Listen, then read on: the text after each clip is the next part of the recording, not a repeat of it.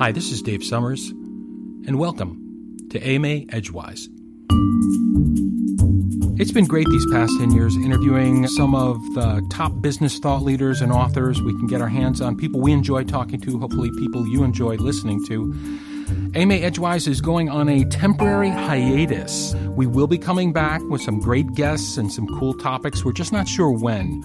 So please continue the feed, go back and listen to old episodes, spread the word on how great this program is. And in conversations with my producer for this show, Kristen Liberty, we thought it might be very interesting in this interim conclusion episode, which is what I'm calling it, to put together a best of compilation, highlights of some of our favorite episodes. So Kristen and I are hoping that you really enjoy the program. Many times when you reward behavior, you get more of it, and you punish it, you get less of it. But it's not true all the time. In fact, it's actually true less often than we think. And what exactly does that suggest? That has huge implications for business and management. 40, 50 years of science shows this very clearly. For relatively simple, straightforward work, mechanical work, what psychologists call algorithmic work, routine work, where you're following a set of rules, following a recipe, racing to the correct answer. Everything from turning the same screw the same way on an assembly line, to stuffing envelopes, to adding up columns of figures. The classic sort of motivator we use inside of organizations. If you do this, then you get that. Works pretty well. Gets people to focus, eliminates distractions, barrel straight ahead. Okay. The challenge is, the science is equally clear that for more complex, creative, conceptual work, if-then motivators just don't work very well. Sometimes they even backfire. So what we have here is a motivational system built for routine mechanical work when fewer and fewer people, particularly in the United States and Western Europe, are doing that kind of work. And what we really need is a fundamentally different motivational operating system, one that's centered less on carrots and sticks and more on what science tells us leads to enduring motivation for creative conceptual work.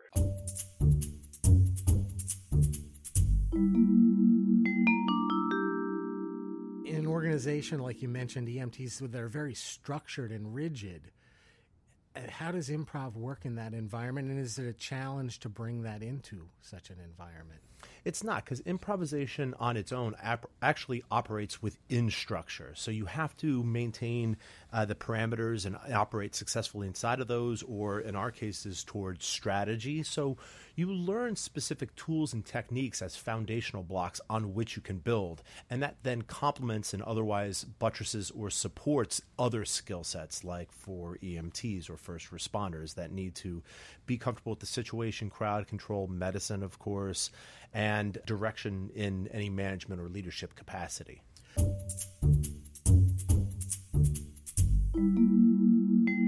They recently polled senior executives across major corporations, across all functional areas, and they asked that question: what's the most important thing to your success and your team's success year in and year out? And of course they said relationships. Almost 90% responded relationships.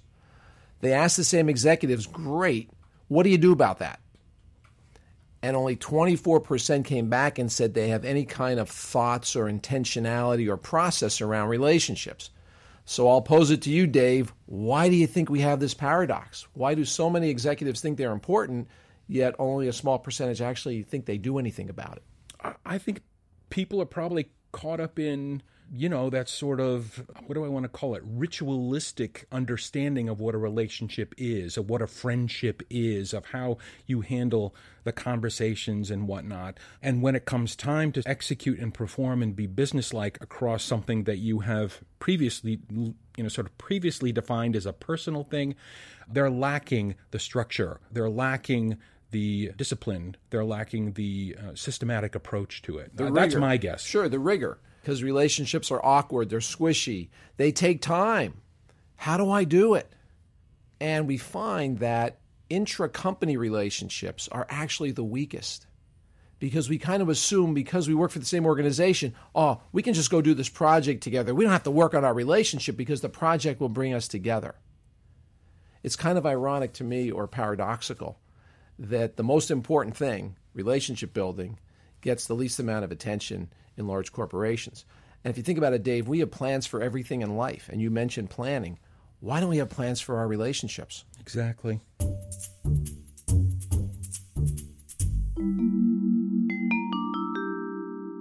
It turns out that multitasking is a myth. Multitasking is, in fact, impossible.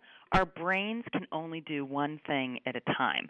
And what's commonly called multitasking in popular culture, the scientists refer to as task switching, which is what is really happening in your brain when you think you're multitasking. Your brain is rapidly going from one task to the other back and forth, making it much less efficient than when you focus your energy on one task at a time. You really can, like the subtitle of the book says, get more done when you focus on one task, one item, one person at a time. All right.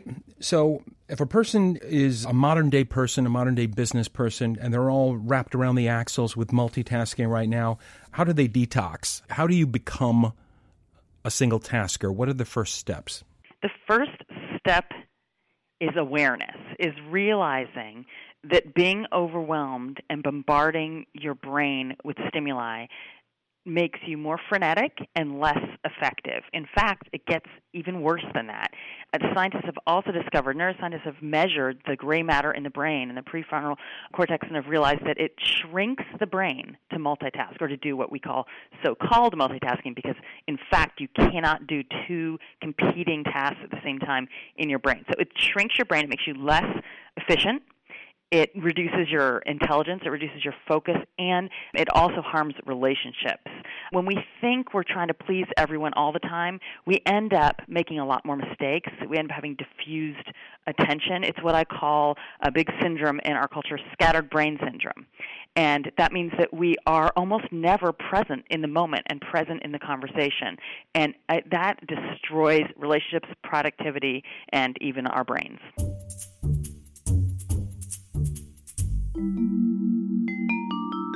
If a company has to broadcast a vision constantly, then it seemed to me in the cases I work that those companies are attracting often the wrong type of people, because if there is a basic vision, then the people who come to the company will understand that vision pretty quickly. That vision would attract those type of people too. Right. And then that brings in people, and then those people carry it forward. So it doesn't have to be this constant top-down creation and articulation of that vision. A place like Starbucks was interesting in that it has a pretty clear vision that as a customer you can walk in and understand pretty much what they're about. But I found in the store where I worked, there still was a lot of what I thought of as top-down articulation of this message through all the materials. And to me, I was a bit cynical or skeptical because I kept seeing all this material telling me what to think instead of just trusting that I would. And you thought it would have, at least in your particular case, played better if they had just sort of backed off that a little bit and trusted you to say, I get it. I'm there. I'm part of something big. It's a happening brand. It's a cool place to be. Exactly. But then you also got to look at the big picture, and they've got 12,000 stores, and there's probably a new store opening every few days, if not more.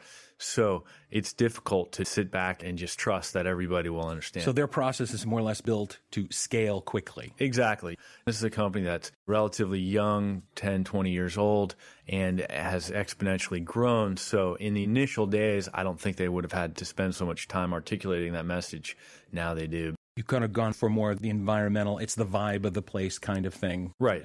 UPS is 100 years old, and their message is pretty clear by now to them and their employees.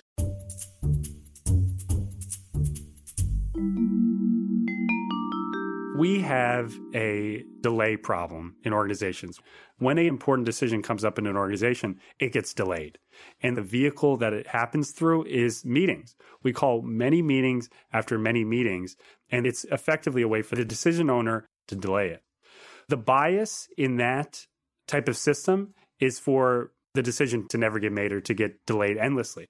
So if we can change the structure of the meeting system in a way where the bias is towards action, where it actually encourages people to make decisions quicker, well, then we have a meeting system that could actually work. The meeting, if you think about it, I call it a weapon of mass interruption. Right. One person with just a click of their Outlook button can interrupt 10 people's schedule for an hour. And if it's your decision, that shouldn't happen very often because that's a very expensive thing and it creates an environment of interruption. So when you have to make a decision, you may need input. You may need feedback from other people. That's part of intelligent decision making. But where did we create this idea that you have to call a meeting. Why not reach out to those people individually in one-on-one interactions to get the feedback you need and then make the decision? If you do it that way, you're not interrupting people. And it turns out conversations are much better for getting valuable feedback. And once you've made the decision, it doesn't have to be the decision, but it has to be a decision. The meeting can serve as a forum to debate that decision. So the meeting convenes to support a decision that has already been made. What groups are great at is disagreeing, but they're horrible at agreeing. But if a preliminary decision is already made and there's no resolution in that meeting, at least you have the preliminary decision to say, listen, I know the resolution hasn't happened, but we have to go in that direction in the expedience of time.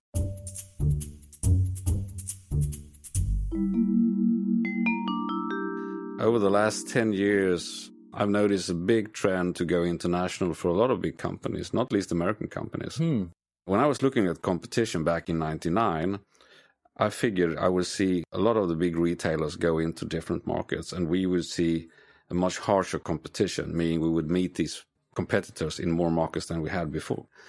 Many certainly tried. We've seen Walmart trying to enter Europe, China.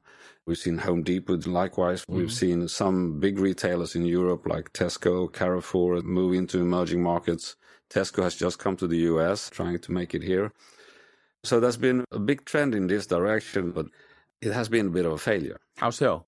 Over the last few years only, we've seen Carrefour stop their operations in Japan, in Thailand, in Indonesia, a lot of countries out there. We've seen Home Depot leave China. We've seen Walmart leave Germany. So many people have contracted to their home market. Many of them have underestimated what it takes to go global. Right. There are a number of important things you need to master if you go global. And that's the reason why IKEA has been successful. IKEA today is in about 26 markets. So what do we need to be successful? First of all, you have to have a unique prospect. When you enter a new market, you have to come with something that doesn't exist in this market. So you add something new. Some have underestimated this, especially when Western retailers move from, let's say, Europe to the US or vice versa.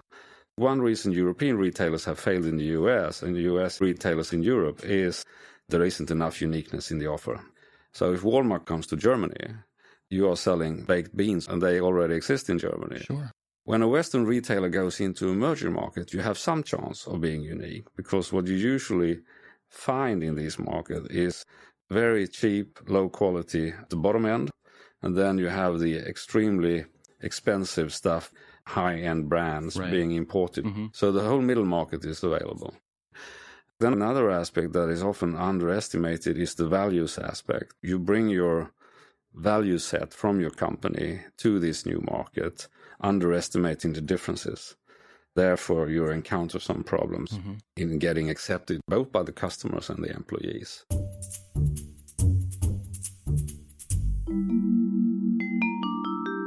Old jobs disappear at a slightly smaller rate than new jobs appear when they are allowed to, using new technologies.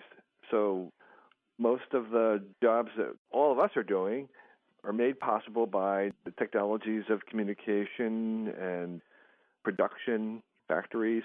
That's going to be true for the whole world in the coming century. Robots and computers are going to automate many of the old jobs and they'll disappear, but all of the new jobs are being facilitated and made possible by technology as well. In an article you wrote about a year ago for the New York Times Magazine, you say that before you can master a device, program, or invention, it will be superseded. You will always be a beginner. Get good at it.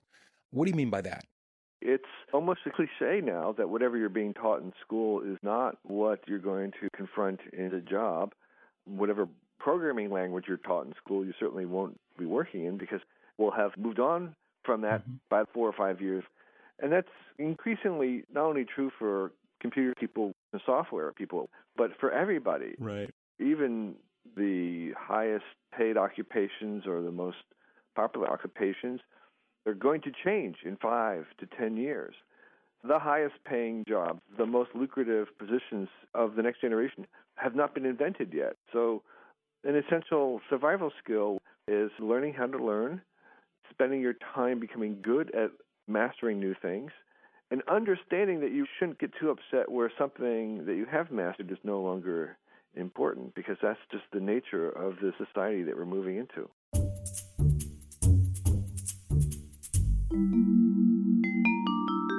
Most people have full freedom to run side gigs, and actually employers are increasingly encouraging this, and that's because it can help the employer too. So I'll explain that through a few examples. One woman, actually an Olympic hopeful runner who's hoping to be in the next Olympics as a sprinter, she found that through her job as an accountant, her company really embraced her incredible talent as a runner, and they all cheered her on when she was trying to get to London. They really encouraged her because it reflected well on the company too. So that's one thing we see where your side gig really speaks well of your company. Other times, your side gig can actually give you skills that you can then bring to your company and contribute even more in your full-time job. And that I found with a social media consultant in Chicago. He was doing social media consulting on the side, helping people build up their Twitter accounts, that kind of thing. He had a similar job, a social media consulting job for his full-time job, and his boss was so happy he did both because his boss saw that he was learning and picking up all kinds of new skills through his side gig. So if your boss or your supervisor can see your side gig as an asset, that's really the best situation. And it's up to you to kind of spin it that way. If you can explain to them what it's bringing to your full-time job, then you'll have a better chance of melding the two together.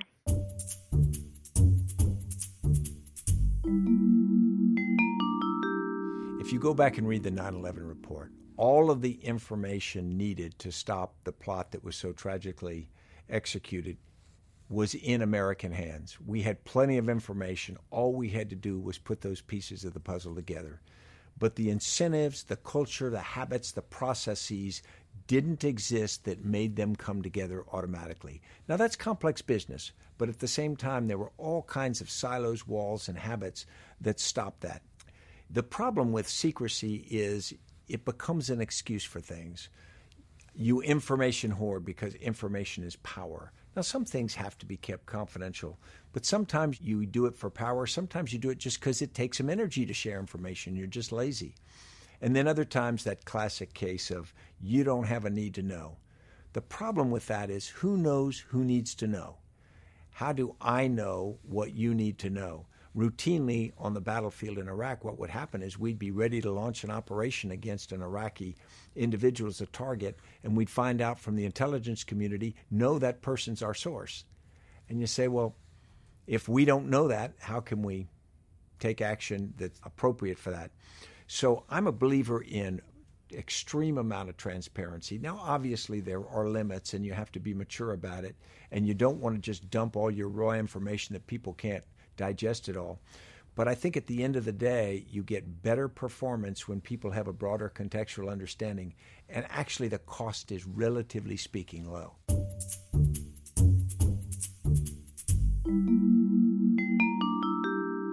We are paid to think, innovate, create, and execute. That's the main job of the workforce in the 21st century. And so the brain, when you think about it, is our number one tool. Mm-hmm. And we then say, well, how do you optimize that tool? And so frameworks for the brain are the best way for the brain to digest, synthesize, and remember stuff. So even Dr. John Medina, who wrote the book Brain Rules, it's another great book. It's easy to read. It's not very long. And he wrote that actually the way the brain can accept information. And he said that hierarchical structure information will help humans remember things something like 40% better. Okay, and that's not the exact quote, but sure, that's the general idea. So our brain accepts information in small packets. It needs rhythm. The brain wants predictability. So when you put something into a framework, into chunks, into something that has sort of a rhythm to it, almost like your Social Security number, it's da-da-da, da-da-da-da, da-da-da kind of thing, then it's easy for us to act on it. Sure. All right, so that about wraps it up for us. And again, see this as an interim conclusion. We'll be keeping you in the loop as to when we come back online and when we're going to start up the stream again. It's been great talking to you. Thanks for all the support. Thanks for the follows. See you soon.